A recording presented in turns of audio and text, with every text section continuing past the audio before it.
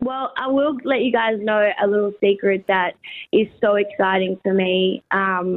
But it's just because we've been in lockdown for so long, it's hard to know what's happening. But me and Macklemore did write 2 songs together while I was in America, and we have started talking about, finishing them now. So that could, and obviously Macklemore's my favourite artist of all time, and he surprised me backstage at my Seattle show, and it was the craziest thing. We need more Macklemore music. He's been quiet for a little bit here, so if you can bring it out of him, Tones, I'm here for it, mate.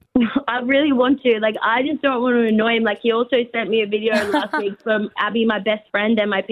Yeah. It was her birthday, so he sent a video to Abs, which was the sweetest thing. Oh. And I'm like, I don't want to annoy him, but you're such a big fan. No, Yeah. he's in. He's I sending get videos. that though, where, It's when you fine. make It's all good. you make a new friend and you're trying to play it cool, you don't want to come across too strong. So you're like, yep, I'll do a double text every now and then, but I'm not going to be calling him off the hook. It's so hard for me to play it cool because it's just not in my nature. I think that if I tried to play it cool, you could really tell that I was trying to force it, and I don't think that would go down very well. So, I don't know, treat him mean, keep him keen. No, I'm kidding, I don't know. The Hit Breakfast Show With Nick and Beth.